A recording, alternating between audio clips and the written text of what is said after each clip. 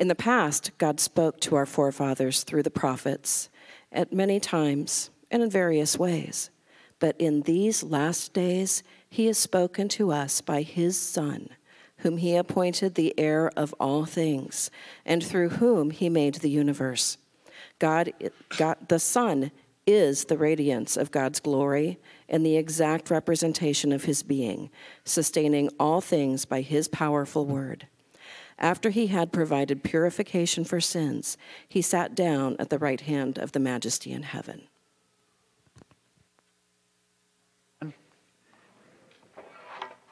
Communication is critical. Especially if you've ever played a team sport, you know how important it is to be able to communicate. Believe it or not, at one time I played basketball. Hard to believe, I know. But it was a high school game that we were playing in Wisconsin, and we were playing the Wisconsin School for the Deaf. Yes, this school has been serving hearing impaired boys and girls since the mid-1800s. And we kind of looked at each other and said, "Oh, this will be a cakewalk. You know, it's going to be sweet." They can't communicate. How are they going to call out screens when we're on defense and they're on offense? How are they going to call their plays? How's the coach going to yell out instructions from the sidelines? It says this is going to be the easiest game of the season. Well, when we got there, we found out a different story. These guys were able to communicate using this it was a miraculous kind of sign language that they had on the basketball court. And as the point guard for our team, I was embarrassed that they could communicate better than us, and they were very, very good. Communication is important also in our relationship with God. The fact is, God wants to communicate with you. He wants you to know, without a shadow of doubt, how much He loves you and cares for you. He wants you to know His will for your life and how you can follow Him and trust Him. Well, we continue our series this Advent season on the miracles of Christmas. And the miracle that we're going to focus on today is the miracle of the message. That God knows you perfectly. He knows everything about you. But He loves you just the way that you are, and He wants you to know about that love. He wants to communicate the message of His grace and His mercy to you so that you understand who He is and who you are as a child of God. We know from John's Gospel that Jesus says, "I am the good shepherd." He says, "And my sheep listen to my voice, and I know them, and they follow me, and I give unto them eternal life." Listening to Jesus assures us of that grace that we so need. And yet, let's be honest. Now, it's not just this time of the year, but a lot of times we're deaf to God's voice. We're so hung up on our own schedules.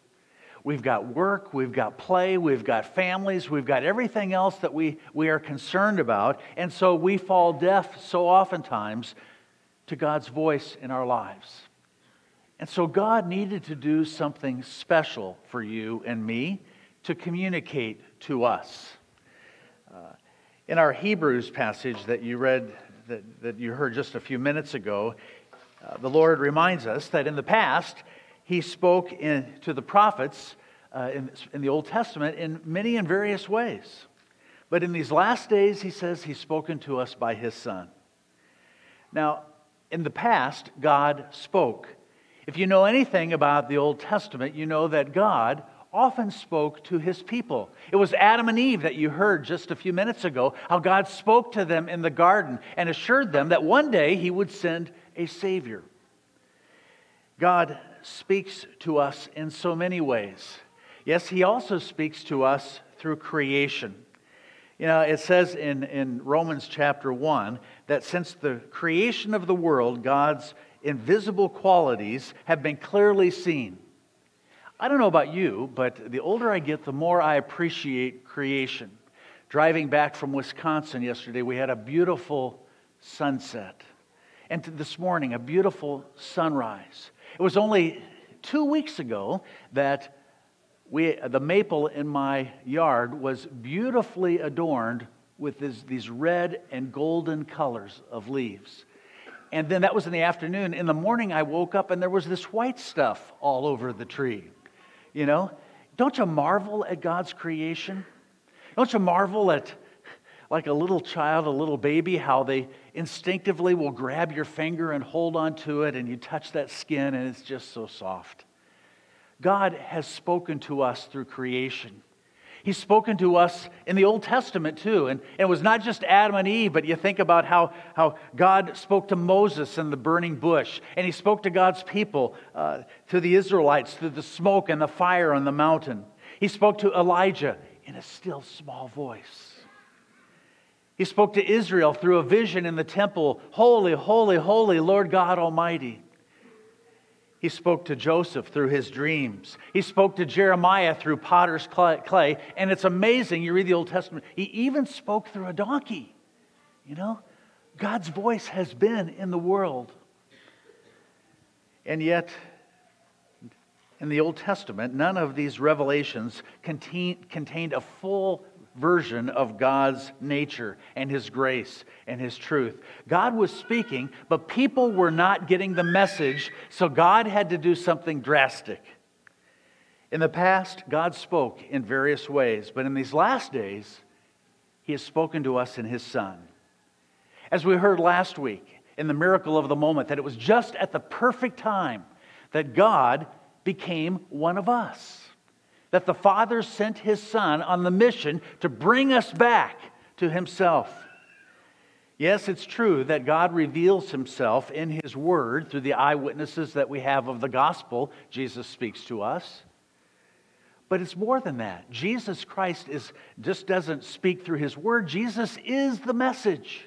John says in the beginning that the Word became flesh and made His dwelling among us. Jesus, the very Son of God, came to show us God, to reveal God, to make His love known in a personal way.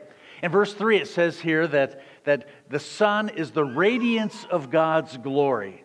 If you want to know who God is, look to Jesus. In fact, one time in John chapter 14, verse 9, Philip is speaking to Jesus and says, Jesus, show us the Father. And Jesus responds, He says, have I been among you all this time without you knowing me, Philip? He says, if you've seen me, you've seen the Father. Like the Greeks who wanted to meet Jesus and show Philip, they came to him and said, Sir, we'd like to see Jesus. How oftentimes is that our prayer? We'd like to see Jesus. We'd like to hear from you, Jesus, personally. And certainly, fortunately for us, we have God's revealed Word to us. Jesus speaks to us through His Word. God the Holy Spirit has given us a way to hear the voice of Jesus. As Jesus told some of the Jews who believed in Him, if you continue in my word, if you hold to my teachings, you will know the truth, and the truth will set you free. And friends, that's why here at this church, we are doing everything possible to help you to have Jesus in your life through His Word. We send out these devotions every day on your phone or on your computer. There's printed copies for you available too. We encourage you to spend a time every day where it's just you and the Lord, your Savior, where He speaks to you and then He listens to you as you respond in prayer to Him. God communicates through His Son. But the miracle of the message is not only what God has done to you, but I'm here to tell you that the miracle of the message of God's love for you this Christmas is also about how God works through you, how God transforms you, how He changes you. 2 Timothy 2:6 reminds us that Jesus came as a ransom to pay for our sins. Jesus, that's why He went to the cross. He went to the cross to take our sins away from us, to build that bridge between God and you and me, so that by faith we cross over that bridge and we trust in Jesus Christ as the one who not only died for our sins, but then rose again on the third day to defeat that sin. And yet in that message, we not only know that God loves us and forgives us, that God comes to us, but that message also works in our hearts and our lives to change us, to work through us. And that's the good news also of the miracle of the message. That in a real way, we become more and more like Jesus. I enjoy reading inspirational stories, and this month in Reader's Digest, in fact, you'll see the miracles of Christmas. And I enjoyed the story that was written by 88-year-old Charlene Elizabeth Baltimore. And she talks about how the message of Jesus changed her heart when she was 15 years old. It was way back in 1949, and they lived on a farm in the northern Midwest at this time of year, and it was cold, and she was hoping that she would get a new dress. She had this dress picked out of the Sears catalog, Sears and Roebuck, months in advance. But as she sat by the fireplace, feeling sorry for herself, her dad walked in from doing the farm chores and said, "Bundle up, Elizabeth. It's cold outside. You're coming with me." What? Well, when she went outside, there in front of the house was the work team, 2 horses already hitched to a big sled. Her dad pulled the sled in front of the woodshed, put the sides on the sideboards on the sled, and the 2 of them began piling up firewood into the sled.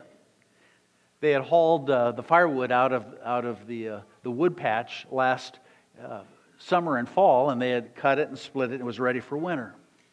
Well, by this time, 15-year-old Elizabeth said, "Pa, what are we doing?" He says, "Have you been by the widow Clark's family lately?" Mrs. Clark's husband passed away earlier this year, leaving her with 3 children to raise on her own. "Yeah," she said. "Why?" "Well, I just rode by there today," her dad said, "and little Jake was out there digging for scraps in the woodpile, trying to get a few chips. You see, they're completely out of wood, Elizabeth." Her dad went to the smokehouse and brought out one of the big hams that they had and a side of bacon to load with the sleigh, along with a sack of flour over one shoulder, and then a smaller sack he had in his hand. When they got to the Clark's house, they unloaded the wood behind the house, and then they knocked on the door. Mrs. Clark had a blanket around her shoulders when she answered the door, and there were 3 children huddled up underneath other blankets, sitting in front of a small fire in the fireplace. Pa brought the sack of flour and the meat on the table. Then he handed the mother a smaller sack, and when she opened it up, there was a new pair of shoes for each of the 4 of them in that family. And inside the shoes was some candy. Pa said, "Elizabeth, go bring in some wood and let's heat this place up." Well, Elizabeth writes that as she walked out to get the wood, something changed in her. She had a lump in her throat, tears in her eyes. Back at the house, Mrs. Clark finally spoke and said, "God bless you. I know that the Lord sent you. We prayed that God would send some angels to spare us." Well, it was on the ride home that Elizabeth's dad explained that her mother had been tucking money away all year long to buy her that dress that she so wanted. But when he had seen little Jake with his feet wrapped in gunny sacks earlier that week, the father knew that he needed to buy new shoes for the family and wanted to get them some candy too. And he said, "I hope you understand, Elizabeth." Elizabeth writes at the end, she says, "I understood very well because I had been given a gift much greater than a new dress." Friends, today we have the miracle of the message. We have been given a gift much greater than everything else that we have here on this earth. And how wonderful it is to be able to celebrate that miracle of God becoming one of us. That God speaks to us now through His Holy Spirit. He assures us that we are loved and that we are forgiven. And that, even through the ups and downs of all the other stuff that happens in life, that God has a plan for us and that we can trust Him. The miracle of the message changes us too, doesn't it? It moves us to be more and more like Jesus. And so that's my prayer, that God would continue to mold us, that He would change us, and that His love would not only come to us, but it would flow through us. Will you pray with me about that? Gracious God, today we heard again about the miracle of the message. How in the past you spoke to your people in many and various ways, but they didn't quite get it until one day, at just the right time, you sent your Son. You continue to speak to us through Jesus as our Savior, to know that He takes away our sins, that He loves us, that He forgives us, and that through Him we have a home with you in heaven. Lord, but not only to come to us with that miracle, but I pray, Lord, that you would also work through us, that your grace, your love, your mercy would show in the way that we think, in the way that we act, in the way that we speak. And so on this second weekend of Advent, as we rehearse again the salvation history through lessons and carols, may you continue to bless us with faith and trust in you, the miracle of Christmas. Amen.